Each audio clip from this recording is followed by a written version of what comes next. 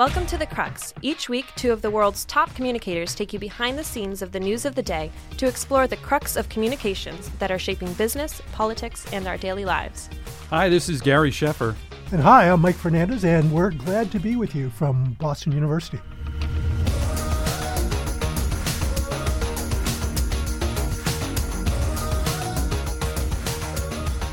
Welcome to the Crux, and I'm glad to be here at Boston University with my colleague Gary Sheffer. In the news, it's been interesting. You know, we are just now seeing Ronan Farrow's new book come out, Catch and Kill.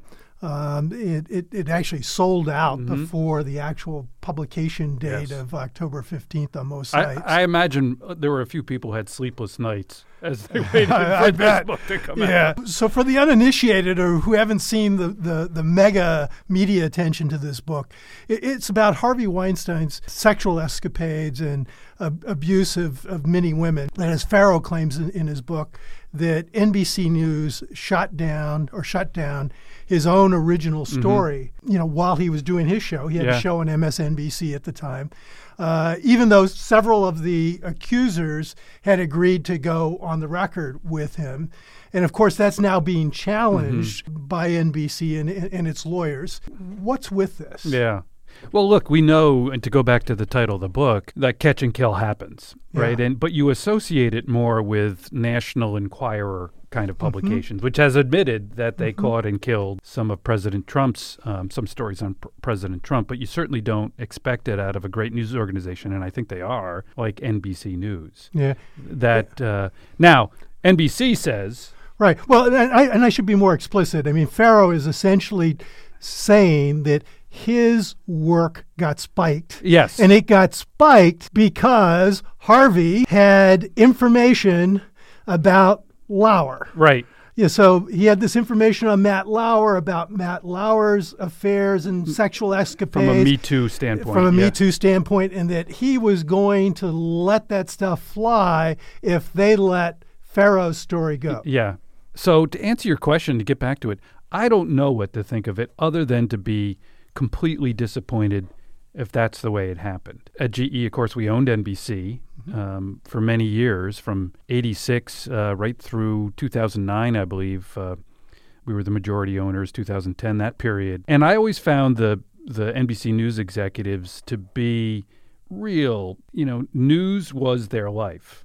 It was, and however, I do know that the competition for talent and the protection of talent in particularly television news is intense. Yeah. And both from a contractual standpoint, from a money standpoint, you see how much they make. And when you have somebody who's really good and very popular at what they do, like Matt Lauer, which he was, looking back, it's not hard to imagine wanting to protect him in some way. I don't know if it happened, but it's that intense competition for talent and for ratings among news organizations in television that sometimes skews judgment. Whether it happened here, I don't know. In retrospect and looking back at some of the things you've read about Weinstein and Lauer, et cetera, it certainly seems possible. At least plausible. Plausible, yeah. Exactly. Yeah. And so... that's what I have to say, and it's unfortunate in the sense that this is happening at a time where lots of news organizations are being called into question, right? By lots of parties, and usually illegitimately so, right? Because somebody doesn't like a story and they want to point the finger at a news organization, correct? And look, our guest today is going to talk a lot about values. Yeah.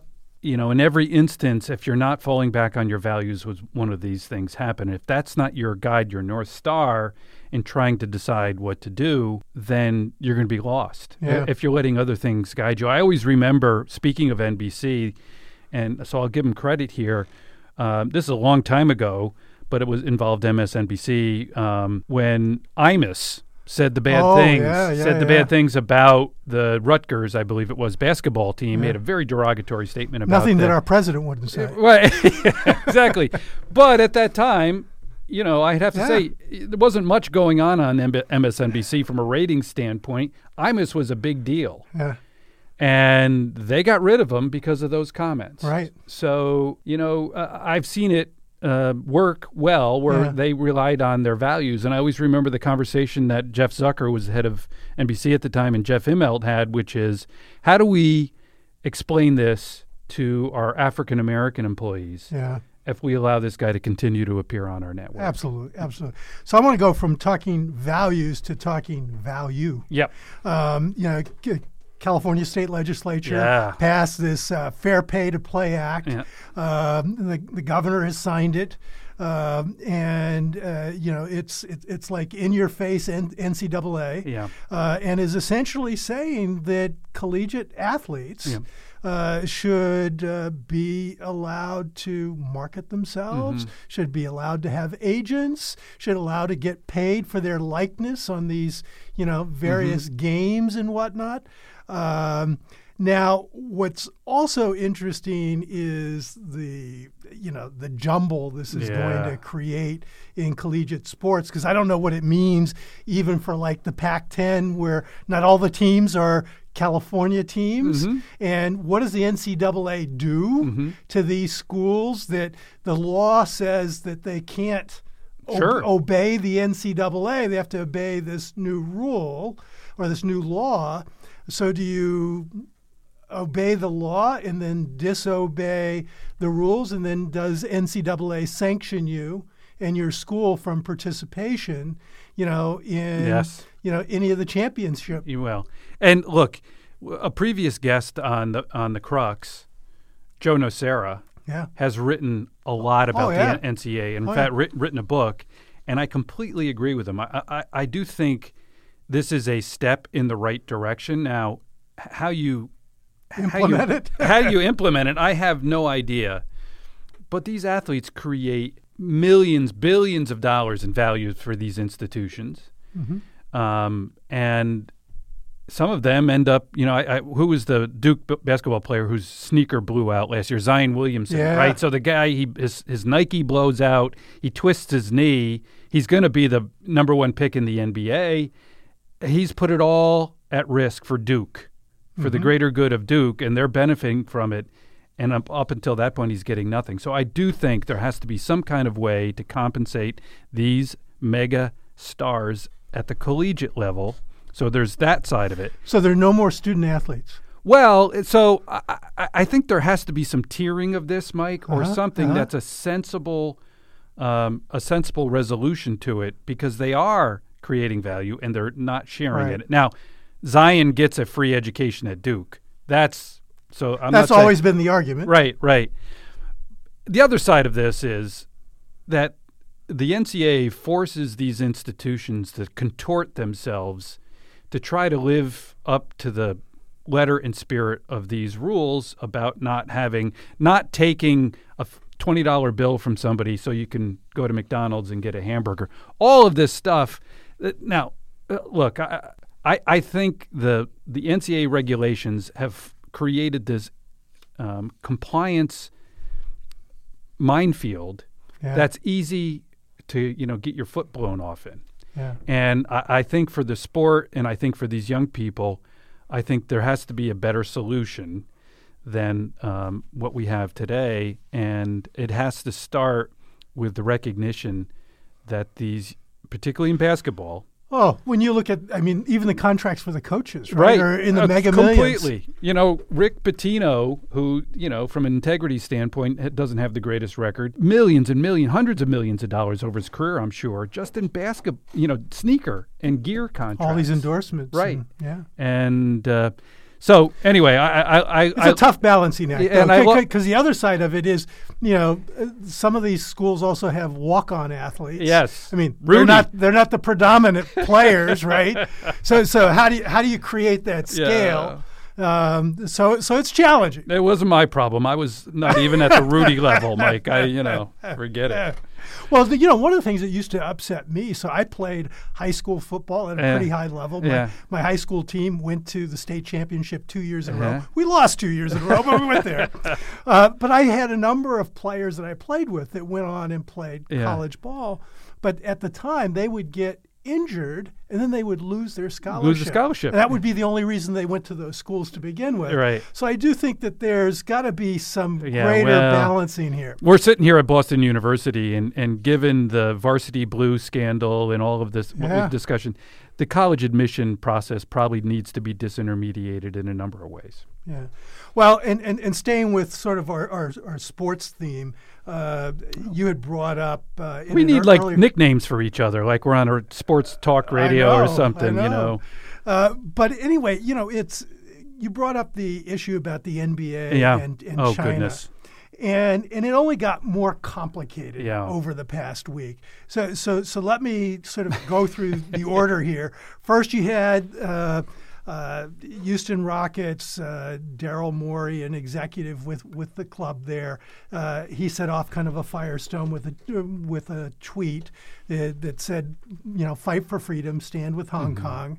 That triggered actually a backlash from the NBA initially, where the NBA offices in New York City put out a statement that essentially said Morey's views have deeply offended many of our friends and fans in China, which is regrettable. And then to add on to that, the CCO for the NBA, Mike Bass, said while Daryl has made it clear that his tweet does not represent the Rockets or the NBA, the values of the league support individuals educating themselves and sharing their views on matters important to them. Now, one of the things that the NBA actually did with this is they actually got Democrats and Republicans together in Washington. Yeah, because then you had the Senate Republican Rick Scott. He put out a message that says it's clear that the NBA is more interested in money than human rights. And then Beto O'Rourke, who's running for president, former Democrat, former congressman from Texas, said, it's an embarrassment in terms of what the NBA did. Then you had this past week kind of Adam Silver kind of trying to walk this back a little bit. And just as he's walking it back, you have LeBron James and then Stephen A. Smith of ESPN out there talking about, the craziness that, and it's like James himself, I quote, he says, "We all do have freedom of speech, but at times there are ramifications for the negative that can occur from that." So that's true. Yeah, but, here's a guy who's making mega millions and is sort of getting advantaged by the current situation. And I can't imagine that if he were given a choice himself about freedom of speech, then he wouldn't opt for freedom of speech. He certainly exercises it regularly. Right. And then, I kind of look forward, it's like there's also news in the same sort of cycle since we last did this program, where there was a fan that showed up at a Sixers game. And the Sixers were actually playing in Philadelphia in the same arena that they play all their regular season games. And the fan had a sign, and the sign said "Free Hong Kong" because the team was playing a team from China. And during one of the breaks, the fan also began chanting "Free Hong Kong, Free Hong Kong." Yeah. They took him out of the arena. Right. They found a fan objectionable in Philly for saying "Free Hong Kong." Philadelphia Freedom, I think was a song. And then but on top of that, Philly fans are used to booing their own teams. Brutal. They've thrown snowballs at Santa Claus. And they're going to take a guy out for exercising his freedom of speech in Philly. Well, of all the major league sports, the last league I would have expected to step in it on something like this was the NBA. Yeah. The woke, I'm using air quotes, NBA, which allows its players a lot of freedom on social media. In fact, I think it's been a good, healthy Very good. Well-run league. Silver's a smart guy. And in fact, they've averted some of the challenges that we've seen in the NFL as a consequence. That's right. And so I've been surprised by it. But look, again, our guest today is going to talk about some of the challenges of companies that are American, or leagues in this case that are American, and the contradictory nature of wanting to globalize those businesses in some cases when it comes to values, human rights, you name it. And the NBA and the Rockets themselves, because of was Yao Ming. Yao Ming really right. I mean, fueled the interest in China for exactly American basketball. Wildly popular. And boy, the Chinese reacted without hesitation. They reacted strongly to this tweet from the guy from the Houston Rockets, the general manager. And so all good to that point, I think. Yeah. The bad part has been watching Adam Silver and the rest of the league, and now LeBron James sort of whinging around to try to have it both ways. And that is the mistake here. And James is right. There are consequences to free speech. Right. And if you accept that we all can speak our minds in this country, you also have to expect sometimes you're not going to like the consequences, and that's what the NBA has not done. Yeah, and I think at the end of the day, the NBA can either have a commitment to free speech or guaranteed access to the Chinese market. That's right. Choose, boys. Exactly. Exactly. The last item that I want to bring up, and I guess it hits a little close to those of us who've interacted with our national government, but Harry Dunn and diplomatic immunity. So here you have a woman, Anne Sekulis, I guess, claims diplomatic immunity, an American. Her husband is actually a U.S. diplomat. And she runs over a 19-year-old young man by the name of Harry Dunn. He dies, and initially both our government and her were claiming diplomatic immunity. And as a matter of justice, the question in my mind is, should the U.S. government revisit how it employs diplomatic immunity all over the world? I get it. I get the reason why you have, where both governments witness and approve of diplomatic immunity, especially when like an ambassador is involved or whatever. But in this particular case, the wife of a diplomat, and not even the wife of the ambassador, and it has nothing to do with the relationship between the diplomatic UK mission and the United States. Somehow, some way, I think this is a case where the rule is actually getting in the way of what's the right thing to do. Yeah. A couple of weeks ago here at BU, I had in my class Michelle Gaida, who's the Undersecretary for Public Affairs as Secretary of State in the Secretary of State's office. And I just wonder, in knowing Michelle, and I haven't spoken to her about this, what advice she would give in a situation like this.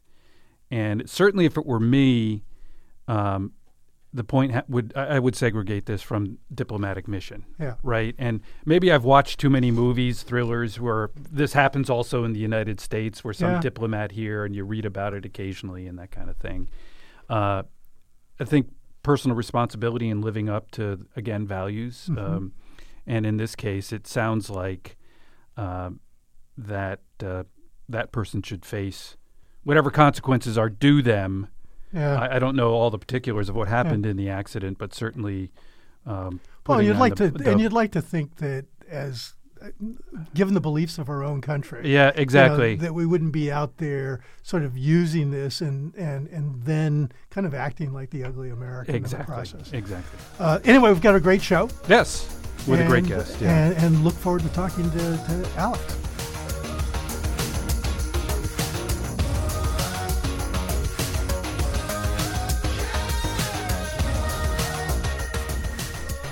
Welcome to the Crux.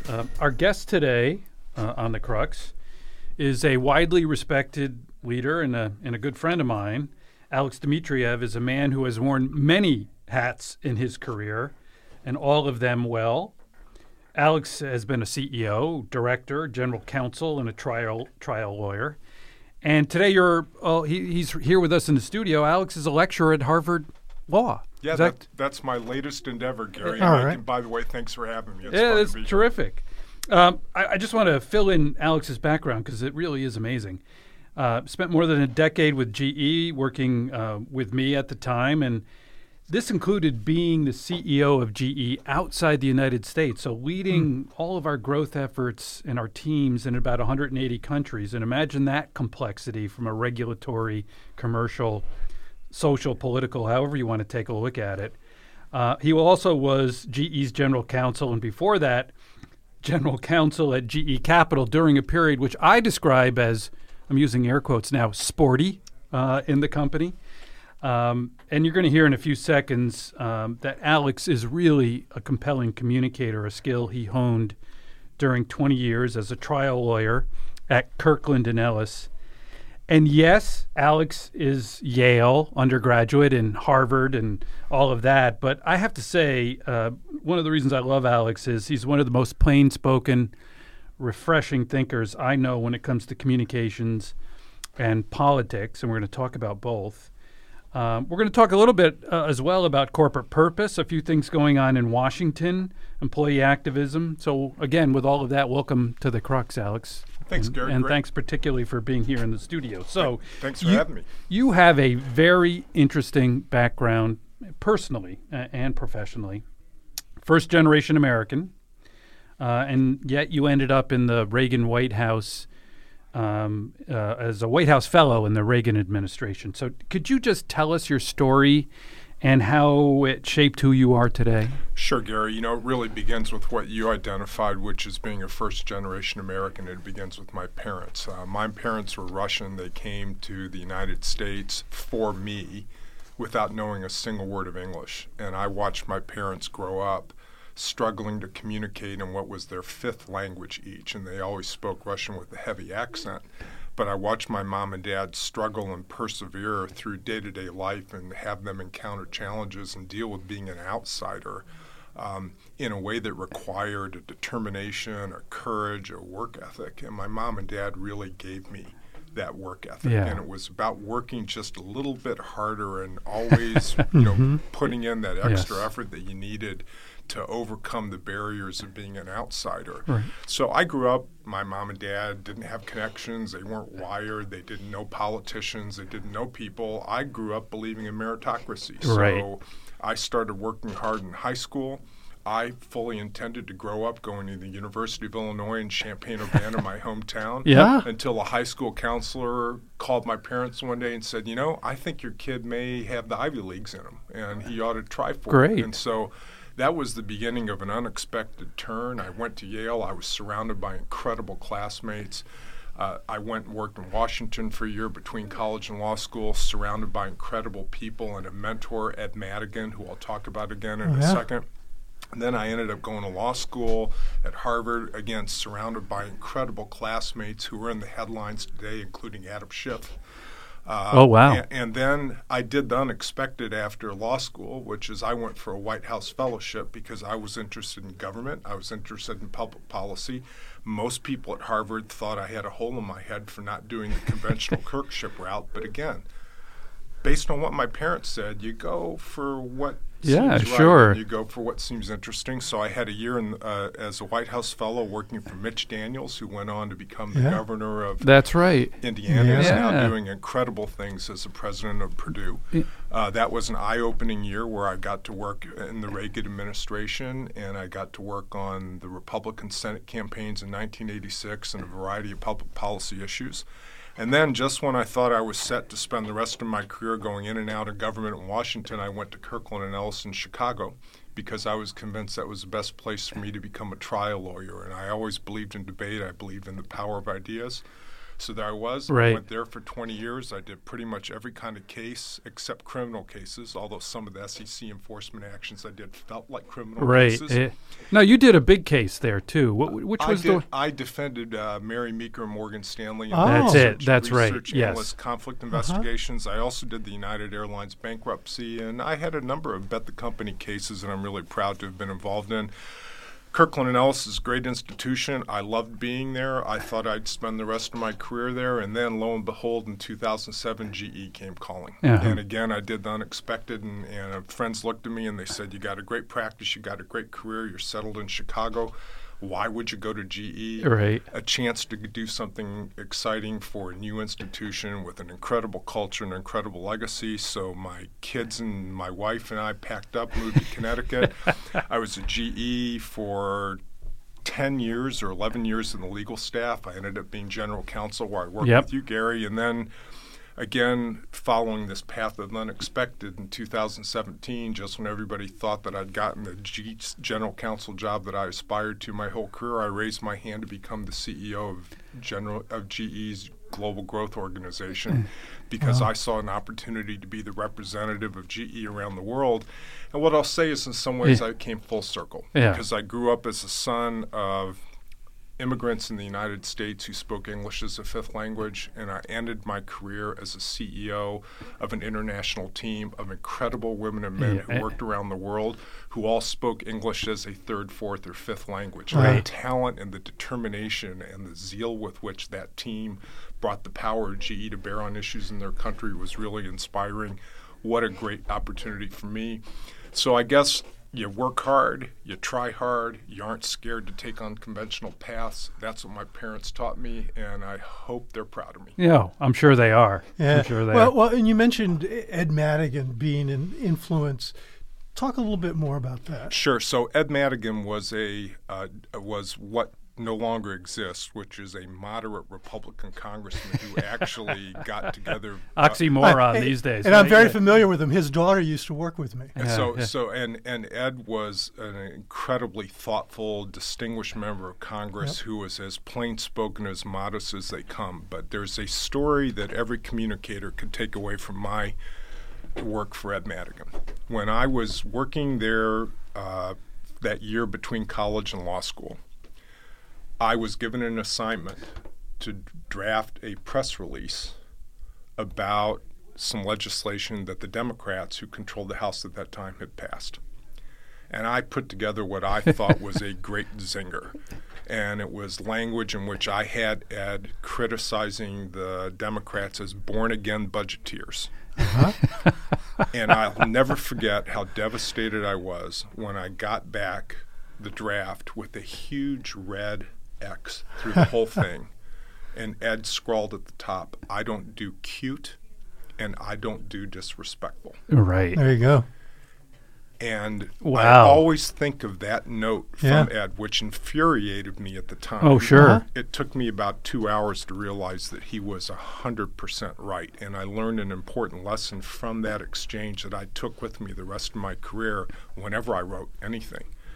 But the idea that anyone in Washington right now, with the circus atmosphere that's going on, would tone things down to be more respectful and less contentious and less cute is a little mind-boggling right now. Yeah. So that's why I look back on Ed Madigan and I look at the responsible type of compromise and middle ground that he sought and a respect for the other side's ideas that just is all too absent from Washington right now. We could use a whole lot more people like Ed Madigan. He was a great leader and a great influence on me early in my career. Boy, those handwritten notes that are direct and clear, boy, they stick with you. I had one from Jack Welch once that said, Gary, this is the dumbest effing, and he didn't say effing, idea we've ever had. But and that sticks. And he was right. And he was right. But that's the thing, Gary. You know, when you look back at your career and you look back at the feedback you've gotten, some of the harshest,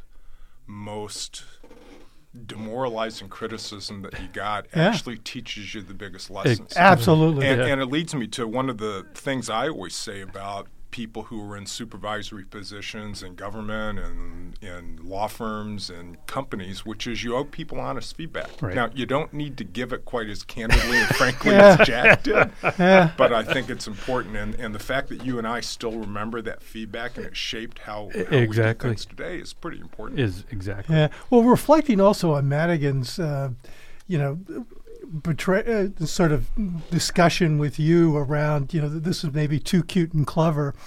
I reflect on the op-ed that you recently wrote about the Business Roundtable and its decision to issue a new statement on the purpose of a corporation, which appeared in Law 360, Was that too cute and clever? Well, I thought it was a little bit of somewhat of a cynical exercise in public relations, to be honest with you. And ultimately, I was disappointed in the approach that the Business Roundtable took. I believe that corporate purpose is an incredibly important topic, and I subscribe to the notion that a corporation has to stand for a broader purpose. I think GE did. I think that pretty much every great company has. And that's the point. It's not a newsflash in 2019 that corporations have to look out for all stakeholders. And I think that if you look at the history of great corporations in the United States and great businesses around the world, they've always looked out for stakeholders. Sure. I mean, can you imagine a world where stakeholders don't matter? I mean, how can you succeed if you don't look out for customers, employees, suppliers, communities, regulators, and governments? And investments in these stakeholders may hit the expense side of the ledger, but when they're done right, they ultimately create value for the benefit of shareholders. And I think that what really bothered me about the statement is it seemed to create this idea of a news flash that most successful companies enjoy sustained financial success because they serve broader purposes that are valued by their stakeholders. Yeah. That's not news. So Exactly. Alex, do you think they were trying to do maybe something else? Because the cynical side of me says, oh, what happened a week or two after? Oh, you had the publishing of, the new pay ratio requirements to the SEC. You also have a lot of economists and people watching what's happening in the street thinking, we may have reached the end of this little boomlet. And as a consequence, a lot of these CEOs might be running for cover, especially as they look at what might happen in 2020 and maybe a little fearful of, President Warren. Yeah, I don't know if they're running for cover so much as they are trying to instill a line of defense against some of the criticisms that are definitely going to be coming their way. I really think that when you boil down this revised statement of corporate purpose, they're really addressing two issues. One is they are trying to defang some of the more aggressive initiatives that Senator Warren and others are advancing about corporations. Yeah.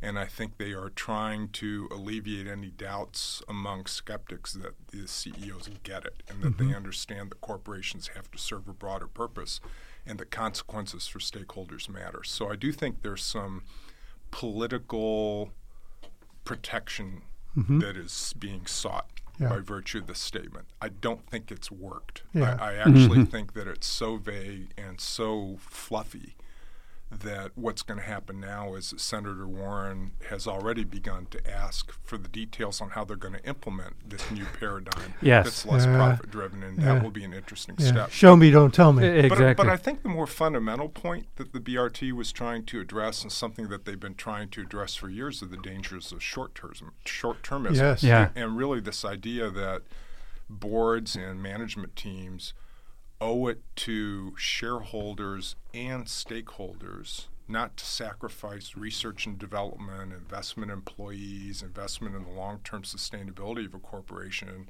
in return for a good number in the next quarter, or to satisfy an activist investor who has a one-year investment horizon. And the fundamental point of the op-ed I wrote is that if that's what you're talking about, then say it. Yeah. Right. Because I think people would be very sympathetic to that notion. I think that for a long time, the main issue has been whether short-termism is impeding long-term value creation. That's a very serious issue. I think companies face trade-offs between research and development and long-term investments in facilities and communities.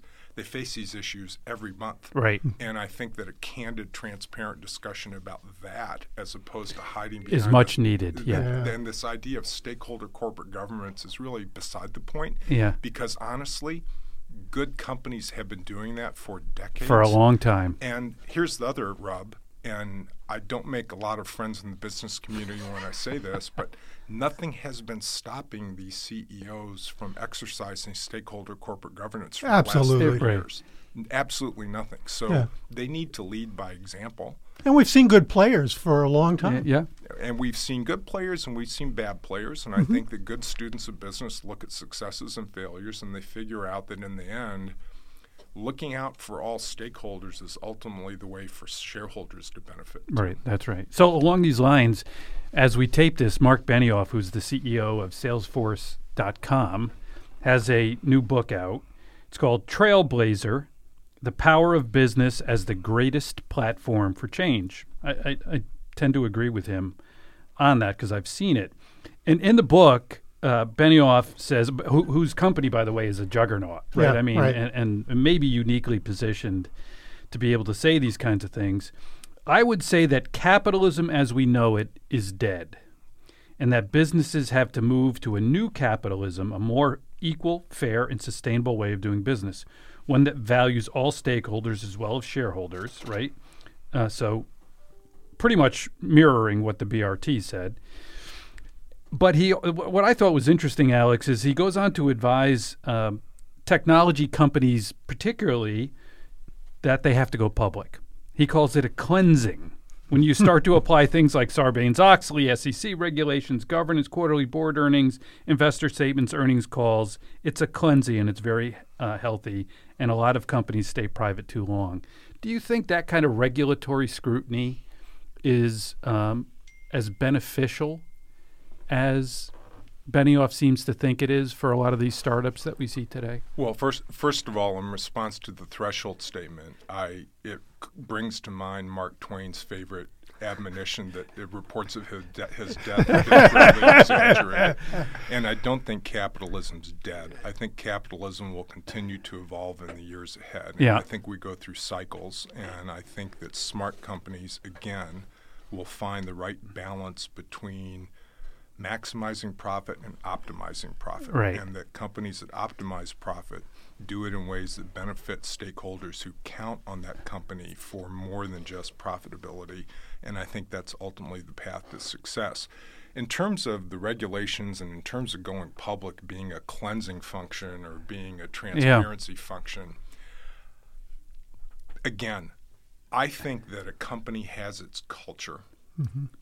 And that the leadership sets a culture of the company. Right. And I don't think it matters whether the company is privately held or publicly held. You're either committed to doing the right thing in a good and transparent way, or you're not. Right. And I actually think that this notion that going public will save companies from themselves is a little bit of an exaggeration, because most people who take companies private after they've gone public say that the constraints of quarterly reporting and that the constraints of periodic quarterly updates on initiatives that are meant to be 5-year or 10-year investment horizons handicap the company and impede its ability to do the right thing and make sound long-term investments. Right. So I, again, think it's a little overkill. Yeah. And it's a little extreme to say that you have to go public in order to cleanse the Well, and if you look at recent recent examples, WeWork, Uber, some companies that were private, and I don't think from an integrity and culture standpoint it really mattered whether they were public or private. Yeah. There was leadership issues at both of those places that fed a culture that was weak and bad, let's say. Yeah. Well, that's why I think Alex's point about, companies really have, if they want to be sustainable and they want to grow, they've got to be looking all along at what is the impact of this company on a broader array of stakeholders. We all used to talk about license to operate.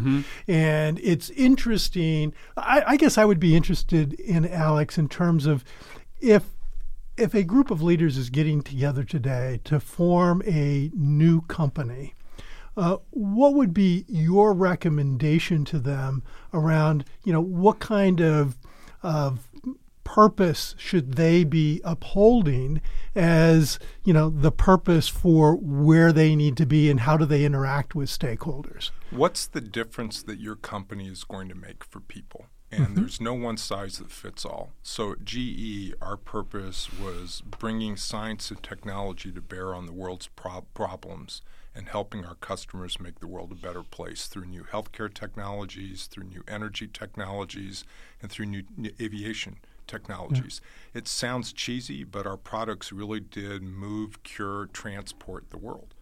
And so that purpose is what motivated people at GE. Very much. Yeah, we'd like to have had a higher stock price. Yes, we enjoyed earning profits. But when you ask people why they and their families were proud that they worked at GE, it's because of the difference we were making throughout the world in bringing products to areas that had never had them before. That purpose is what motivated people. And I think that if you look at great companies, you can see that that broader purpose, how you make a difference for people, and as a result succeed commercially, is the recipe for success. So I always say, when people ask me the difference between working for a law firm and working for a company, I say that the danger for law firms is that they don't have a noble mission right now. Companies have a broader, good companies have a broader purpose where they are making a difference for people. And a mission statement for a law firm would go something like this: we are going to make a lot of money by helping our clients win whenever possible. And that's not really inspirational. Right. And that's why I think you're seeing more and more people go from law firms to corporations, in-house, where most of the action is right now, because there's a broader purpose. Now, I'm painting with too broad a brush. There are noble things that law firms do, and there are law firms that are committed to making differences in their communities by providing legal representation for people who don't have it. So I'm exaggerating to make a point. But again, I think that a successful company has a broader purpose, and serving that broader purpose in smart ways enables them to be profitable and commercially successful. And I think you have to work in that order of priority. The great companies have already been doing this, and they don't need a statement or permission from the Business Roundtable to behave that way. Well, and so I'm gonna chime in here on GE, since you and I both gave blood, sweat, and tears to that company. And today, GE is viewed in many ways as a failure, right? As a business failure. They have some problems. They have balance sheet problems, no doubt. They have some debt issues that they need to fix. At the same time, every one of the businesses that GE is in, still to this day, fulfills the promise that they made about their purposes, which is cure, move, transport, however you want to power. Just great businesses that have opened up new opportunities to people around the world. Now, and I'm going to whine a little bit about the media. From a media standpoint, the ones that we pay attention to, the business media particularly, that part of the story is really hard to find, right? That the company as a whole is still living that purpose in a good way. So I don't know if I have a question for you, Alex, or it's, again, this is maybe just soapbox talk. No, Gary, I think you've raised a very good point, and I'll tell you that one of the things that struck me when I was the CEO of the Global Growth Organization in 2018, when I traveled around the world, is how different the views were towards GE than back in the United States. Exactly. And when I'd ask employees for advice, what should I be taking back to Boston to tell John Flannery or Larry Culp or others about GE, they'd say, hey, believe in ourselves. We don't know why everybody's so down on GE back in the United States, but we believe in GE here in China. We believe in GE here in Saudi Arabia and South Africa and Russia and elsewhere around the world. So this disconnect between the reality and the rest of the world, between how customers and governments were viewing GE and the disdain with which GE was viewed back home in the financial press, was really striking. The story for GE breaks my heart, obviously, Gary. Right. There are a lot of people who have been adversely affected by the deterioration in GE's stock price. And that's something. And that has impact on a lot of people. It has a tremendous impact on a lot of people, and it's something that, as a member of the senior management team, always causes me to look back and ask what I could have done differently and what I could have done better. And I think about that quite a bit. And I think everybody who was in senior management at the time feels the same way. Feels the same way and has a lot of regret about how things turned out. But I believe that to this day, betting against the women and men at GE is something that someone does at their own peril. Yeah, they I are agree. great businesses. They are unbelievable technologies. The company continues to invest in next-generation developments that I think are going to make a huge difference around the world. The jet engine business is world-class. The healthcare business is world-class. The renewables business is world-class. Just introduced the largest offshore wind turbine that there is in the history of the world, and it's been a huge success so far. And the power business, once it gets back on its feet and gets right-sized and gets back to where it needs to be to address changes in electricity demand, is also going to be world-class. So I like the future for GE. I wish it would happen more quickly than it appears that it's going to. But I continue to be really proud of what we tried to accomplish, what we did accomplish. And I believe that there was nothing but the best of intentions and pure hearts as we went forward. Well, the story remains to be told, I think. Yeah, I think so. And the only thing, I figured out my point, Mike, which is I want to pick a fight with the financial media, with the business media, which I respect greatly. There's nobody that laments short-termism more than the business media. The columnists, the editorialists, et cetera, et cetera. And yet, largely, that stock price from quarter to quarter is the only metric they use to measure the effectiveness of a CEO or a leadership team or a company. Well, it creates a focal point, that's for certain. Yeah. Well, Gary, we have to admit, a lot of the criticism about GE, when you look at how the results turn out, is not unfair. No, I'm not. But there's balance to be had, right? And I think that what bothers me when I read the press about GE today is they portray it as the gang who couldn't shoot straight for 30 years, and that's not a fair characterization of anything that happened at GE. Right. So, and I feel better now, Mike. Okay, good. But I think it does come with sort of looking at things in a void as opposed to realizing the dynamic, marketplace that you were operating in over those 30 years as well. Totally. I'm going to change gears here a little bit. In the sense, early on in your career, you interacted in kind of the world of politics, then you get into business. You've never shied away from issues. And one of the things that's kind of interesting today is I think the climate, given what it is in Washington, where people are ranting and raving and whatnot, that sometimes business leaders are a little hesitant to get engaged in issues. But you've been one to engage in issues.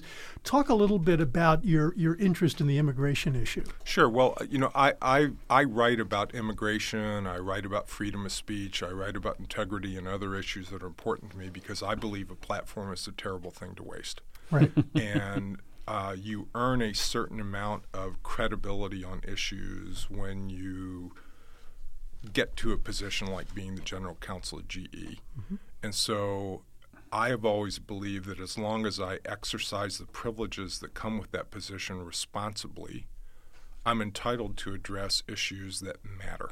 Mm-hmm. And as the general counsel... And I would add, I think it's important for leaders in such positions to do that. Well, sure, I was going to get to that point, which is I think you have a right to do that. And quite honestly, with the way things are going right now and with all the toxic communications that are happening on so many of these issues, I think it's important for business leaders who have credibility on these issues and aren't quite as interested in getting votes but are more interested in trying to get to the right answer to speak up on some of these issues. I do think there has to be a nexus between the issue and what the business is about. Right. So I think that's a natural segue into discussions on diversity and inclusion, on immigration. And I felt strongly about immigration as the CEO of the Global Growth Organization because my view was that anyone who worked for GE ought to be able to visit our headquarters in Boston. Yeah. And the immigration restrictions and the immigration bashing really bothered me because I think it was unfair to people who were incredibly committed to our company, who believed in GE, and who believed in the United States. And I thought it was very short-sighted. And so it was in GE's interest, and I believe in everyone's interest, for people who are aware of that issue the way that I am by virtue of having had immigrants as parents to speak up. and stand up for what is right. I believe the same thing about diversity and inclusion. I believe the same thing about other controversial topics. I do believe that business leaders are going to have to pick their spots. I think you have to be mindful of bandwidth, and I think you have to be mindful of appropriate focus. But what leaders have to say on these issues matters. And I think it would be a shame for some of the most talented people in our country not to speak up when they're needed the most. And, along those lines, Alex, you gave the commencement address graduation speaker at the New York Law School in 2018. And there you told the graduates to be authentic, civil, and to strive to be an authoritative source of truth in rooms that might be crowded with people trying to force their own agendas. So I was really interested in that, and why, to a group of future lawyers, emphasize civility and authenticity. Those two words particularly stuck out to me. Okay, so not for the reasons that most people would think. I think most people would say the lawyers don't have a whole lot of civility, the lawyers don't have a whole lot of authenticity, and that I was warning them not to fit the stereotype. And actually, the message was quite the opposite. I believe that the legal profession is a noble one, and I believe that lawyers who do it right are taught to think like lawyers. Apologies for the cliches from Paper Chase and the famous Professor Kingsfield character. But there is something to being taught to think like a lawyer, because thinking like a lawyer means letting both sides have their say. It means respecting the power of ideas. It means making sure that both sides are considered fairly and that everyone has a fair chance to state their case. And that training has come in handy for me at virtually every phase of my career in legal contexts, but also in all other contexts. Gary, when I was the secretary of GE's board, being trained to think like a lawyer trained me to make sure that both sides of issues were presented fairly to the board, that everybody had a chance to state their case and to state it in a respectful way. And so my plea to those graduates and my plea to every law school class that I speak to is to put that training to good use, because it's needed now more than ever. I don't think it's a coincidence that the number of lawyers in the United States Congress is at a historic low. Interesting. And I think that is not an act. I don't think that. So what do you mean by that? Why do you think that's the case? Because I think that, unfortunately, serving in Congress has become a more contentious, less noble profession. I think that people who were drawn to it before, leaders in business, leaders in law firms, elsewhere, aren't drawn to it in the same way. I think you instead have a tendency to have more polarizing people seek office, people who don't have the citizen statesman model in mind. And I think that's why you don't have as many lawyers going to Congress anymore. Interesting. And I think that there is a correlation between the diminution in the number of lawyers and the quality of the debate that's happening in Washington right now. Interesting. So you were a speaker as part of a panel at the Arthur W. Page Society's annual conference. And Gary, actually, you ran that panel. And what was interesting to me as an observer and as a former chief communications officer, oftentimes lawyers get the rap, or general counsels get the rap as that's the no office. If you want to get a statement about, whether we should put a statement out, it's the lawyers that are going to tell you no. And it's the lawyers that are going to say, we really shouldn't stake a position out. And yet you were very candid about invoking privilege in that discussion. And I thought it was refreshing. Thankfully, I've worked with lawyers who had similar opinions to your own. But I know that there is a frustration amongst a lot of chief communications officers that all too often, if there is a lawsuit, if there is something that's contentious, that the response that lawyers want media relations people to give is no comment. Could you comment a little bit on why you don't see that, or you see that differently maybe than other general counsels? I think that's an incredibly self-defeating approach towards complicated issues that people want to understand. So right now, and today, there was a front-page article about Johnson & Johnson and the legal troubles that they're facing. And the idea that Johnson & Johnson doesn't owe it to its stakeholders to explain why it's approaching those lawsuits in the way that they are and why they think they're right is a non-starter. Yeah. You know, and again, I think the standard pat answer that a lot of companies used to give, which is we don't discuss matters that are under litigation, doesn't make sense, because if you're in a courtroom or you're before an enforcement agency and you're defending the company and you have a case and you have to stake out the position. And you have themes to that case, why wouldn't you share them with the rest of the world? Right. The hard work's already been done. You have a position.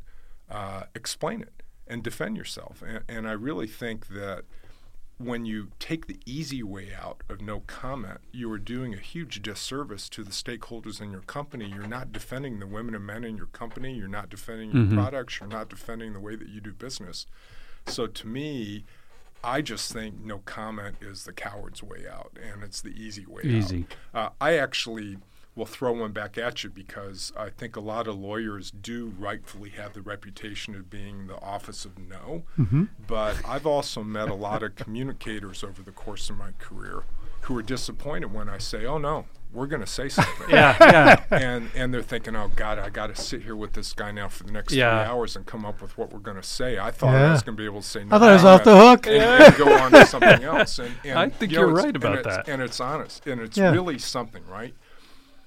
Business executives who have a chief communications officer and a general counsel, they often want to take the easy way out and say, hey, can't we just say no comment, this thing's in litigation? Right. And I think that the partnership between the lawyers and the communications team to come up with a responsible, factual, authentic, honest statement. It's hard work, but it's good work. It's the best thing you can do. Absolutely. And I think the idea that you fight for your reputation at every opportunity, when you think you're right. And I had to, you can tell, I had Alex and before him Brackett Denniston, both who had some political background. Yeah. And I think working with lawyers who have been in the mosh pit of politics and understand that you only get a couple chances to stand up for yourself, and you should take those opportunities, I think is. So I was blessed. I found, and again, this is my own experience, working with lawyers who had not had that sort of political lens on things. They were more likely to say no comment. Let's not create any risk by saying something. We're gonna make our arguments in the courtroom. So look, I think you're right, and I'll acknowledge that a lot of lawyers are tone deaf when it comes to that. I think the other issue that everyone ought to be careful of, especially the professionals who would be interested in the type of podcasts we're doing today, is the importance of not exaggerating, of being truthful, of being authentic, of being accurate. The worst thing you can do is tell one side of the story, or the worst thing you can do is, overstate or exaggerate something. Exactly. Again, I think that when lawyers and communicators work the best in partnership, it's when they stress test each other, when they give smell tests to what each other is saying. I agree. And you end up with something that ends up being the right thing. And, and I think honesty always pays off. Yeah. I love your phrase, I call bullshit on that. That was always inspiring to me. And, So, Gary, it's honestly, it's this issue of privilege, and it's the most misunderstood thing. So privilege is meant to preserve the confidentiality of communications among those at a company who need to make and execute decisions involving legal advice. It's not meant as a tool by which lawyers or anyone else can limit those discussions to the privileged few. Right. You need stakeholders to participate in that discussion, and I just find this instinct to narrow the people who are in the room when you're discussing something that important to be so counterproductive. And to me, the benefit that lawyers get from having communications experts stress test the message and just give it the smell test about whether it's credible and whether it sounds right and whether it comports with what they've seen at the company is such a huge advantage. Why in the world wouldn't you take advantage of it? Exactly. And to be honest with you, if there are people in the room who you don't trust to the extent where you're going to invoke this abstract concept of a privilege, then you got the wrong people in the room. Yeah. Privilege isn't your problem; it's the people. It's the people. Yeah. Well, and again, along these lines, so there's the old saying, when you find yourself in a hole, stop digging. And it seems like some really great companies. We mentioned J&J, Alex, some of the problems it's having in courtrooms, convincing people about the safety of its products. Boeing, of course, with the 737 MAX, VW with the diesel emissions scandal, and Facebook for a variety of things, including data leaks. They can't seem to get out of some of the holes they've dug for themselves. And you and I worked on a very difficult crisis, the nuclear crisis in Fukushima in Japan after the earthquake and tsunami and what amounted to a nuclear meltdown there. So put your business leader, your CEO hat on now. What is the most important thing a company can do when faced with one of these really tough, difficult crises? What advice would you give to communicators and business leaders out there listening about that situation? I'd actually say three things, Gary. The first is recognize that you're in trouble and that you have a crisis on your doorstep. The second is make sure you have the right people in the room who can provide perspective and speak truth to the CEO or the CFO or whoever's in charge of managing that crisis. And the third is own up to what has not gone right. When I watch, and I don't mean disrespect to Facebook and some of the other companies that are in these crises, but when I watch some of the things they're saying in response to the regulatory scrutiny and the criticism that they're getting on Capitol Hill and elsewhere, I'm reminded of the Kevin Bacon character at the end of Animal House, who sits there in the midst of this calamity and says, all is well, all is well. And I really think movie. And there's something in Animal House for every single situation, by the way. But that and The Godfather. Honestly, part of the issue with the technology companies right now is a failure to own up to the fact that they've made some mistakes. Right. And that things haven't gone well. And a failure to acknowledge that, a failure to own up to it, leads to this dribbling out of one more issue and another issue after another issue and a loss of credibility that is the worst thing that can happen to you in a crisis. I don't know the facts entirely around Boeing, but and it's easy to criticize with the benefit from the outside, 20/20 hindsight. But when a company with its reputation says, hey, this is just a minor issue that needs a couple tweaks here or there, and here you are 5, 6, 7 months later with regulators saying that they're still concerned about issues, you just wonder whether there were people in the room that were able to forcibly state the nature and extent of the problem. Call bullshit. When you and I were working on Fukushima, Gary, one thing we never said was, hey, don't worry, things are great. Exactly, right. And there were people who, quite honestly, wanted us to say something like that. Yeah. And I really credit the women and men who are around that table for being straight about it. Yeah, that's right. And acknowledging that there were issues, acknowledging that there was uncertainty, and acknowledging that there was some serious heroic work that needed to be done. Well, and this transparency and the candor is something that when you look at unsuccessful crisis management seems to be a theme. Yes. We forget how relatively young the tech companies are comparative to other companies.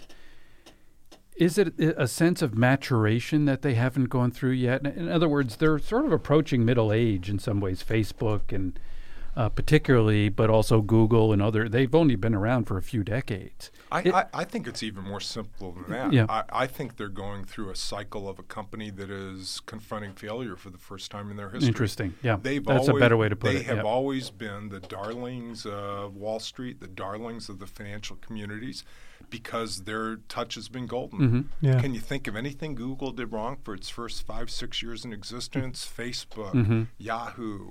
I mean, when these companies came out, they had touches of gold, and they were doing great things.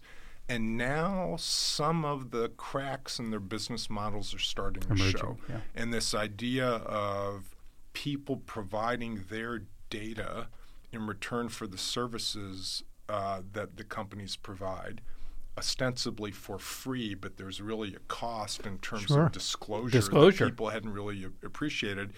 That's now being debated, and questions are being asked for the first time. And quite honestly, I just don't think that the leaders of the technology companies are used to having their integrity questioned. Mm-hmm.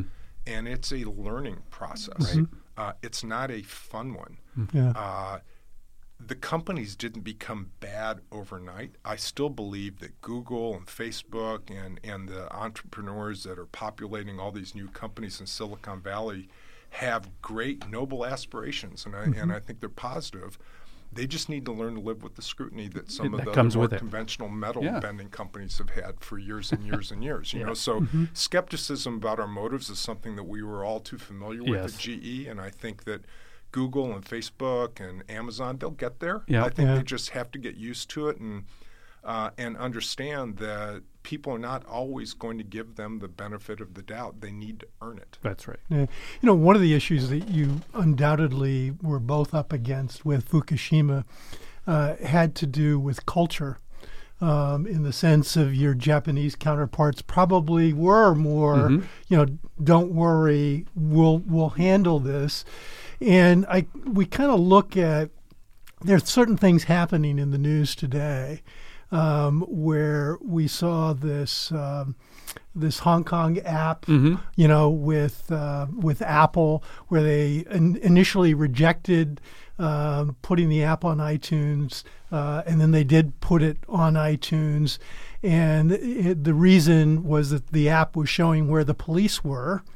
And I think that initially Apple was concerned about how would the government react, and then they decided that they'd go ahead and issue the app anyway, and then they pulled the app back down after there was criticism in sort of the Chinese news organizations. And we've also seen the NBA sort of stub its toe in a way in the last couple of weeks.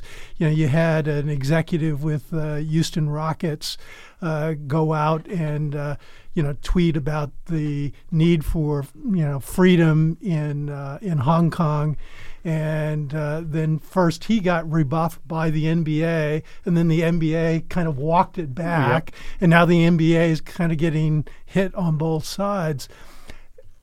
How did you handle, or how would you handle situations that are not just about the fundamentals of doing things right or wrong, but where cultural norms are different, and particularly as the leader of the growth business at GE, was that ever a challenge? Of course it was, and I think that there were a number of issues where the values that we have as an American company were different from those of some of the countries and some of the governments with whom we worked.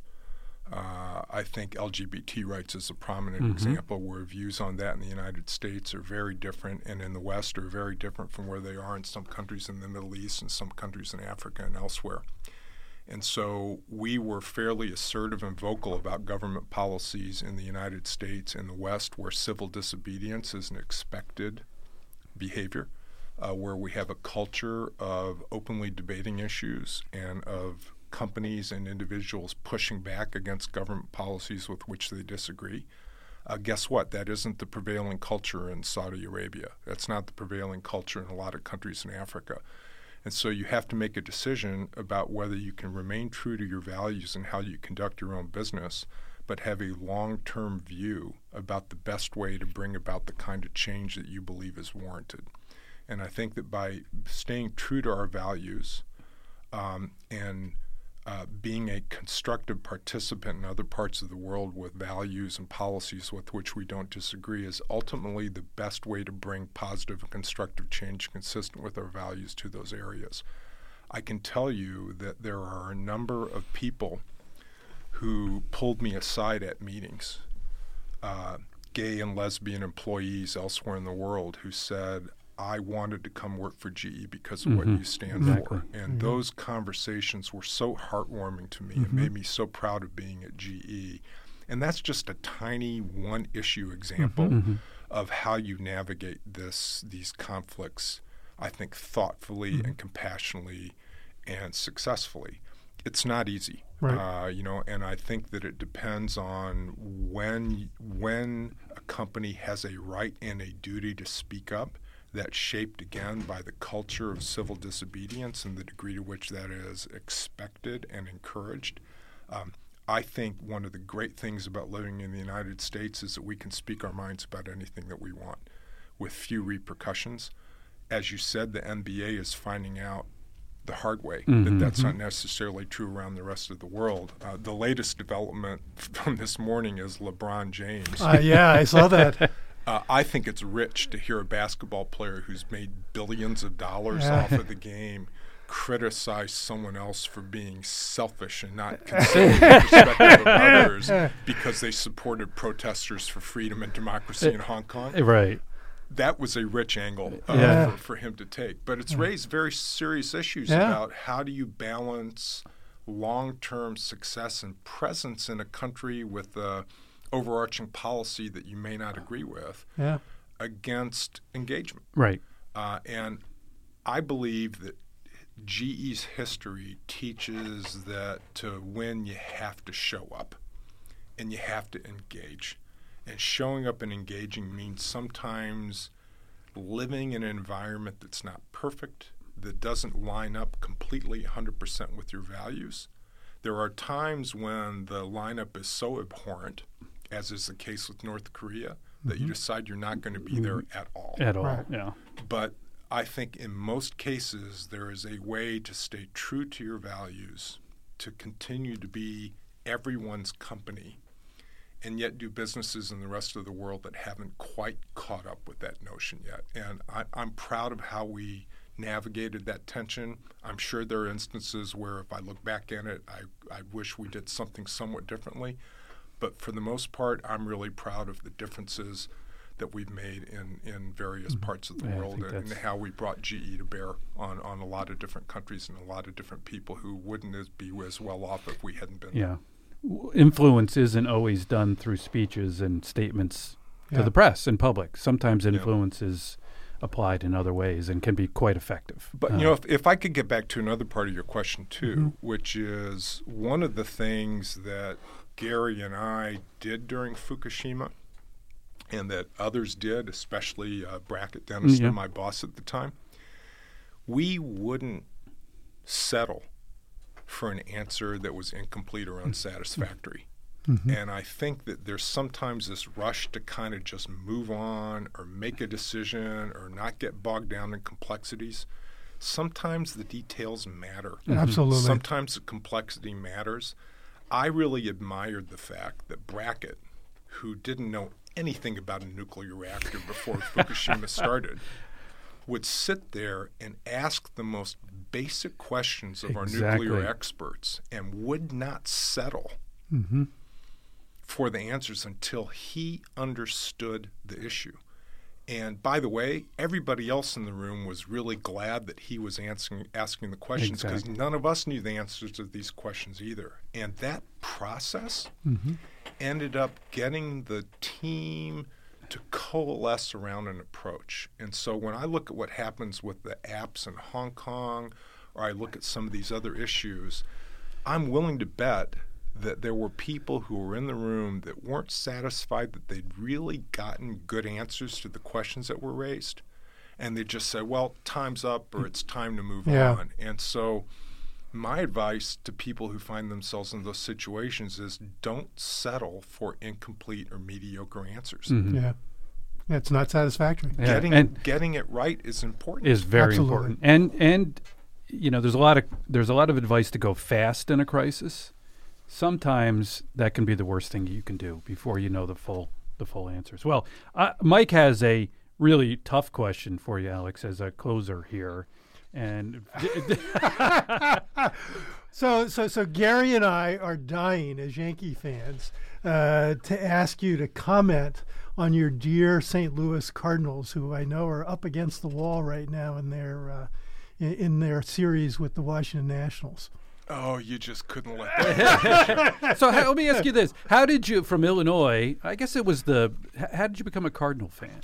So some of your younger listeners are not going to be able to comprehend this situation, but when I was growing up and playing Little League Baseball, there was no cable TV, there was no internet. Yeah.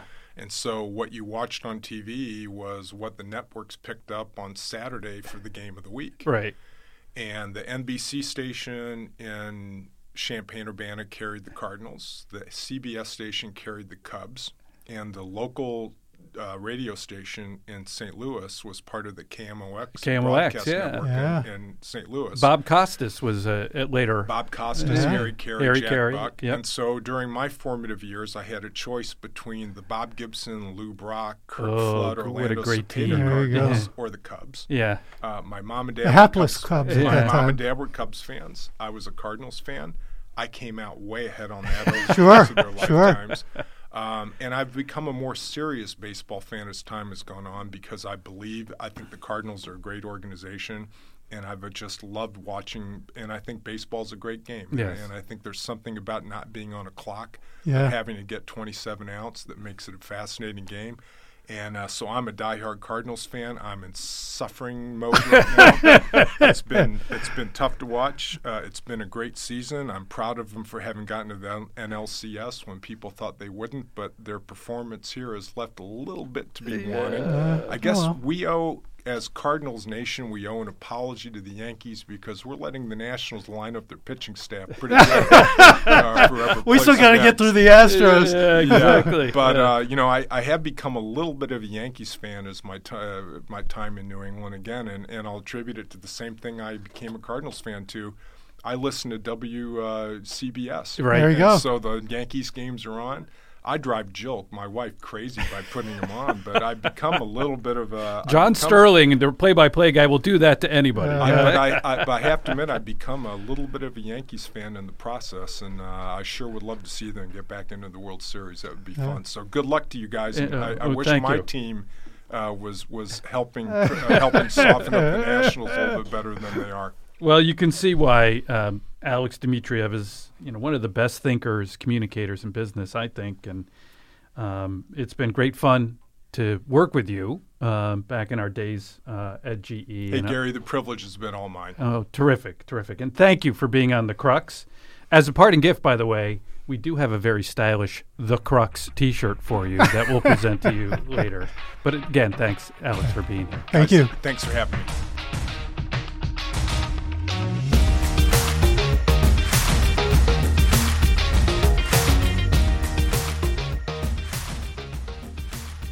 Thanks for listening to The Crux, and make sure to listen for our next episode. Follow us at The Crux on Facebook and on Twitter, and you can find our episodes on SoundCloud and on our website, thecruxpodcast.org.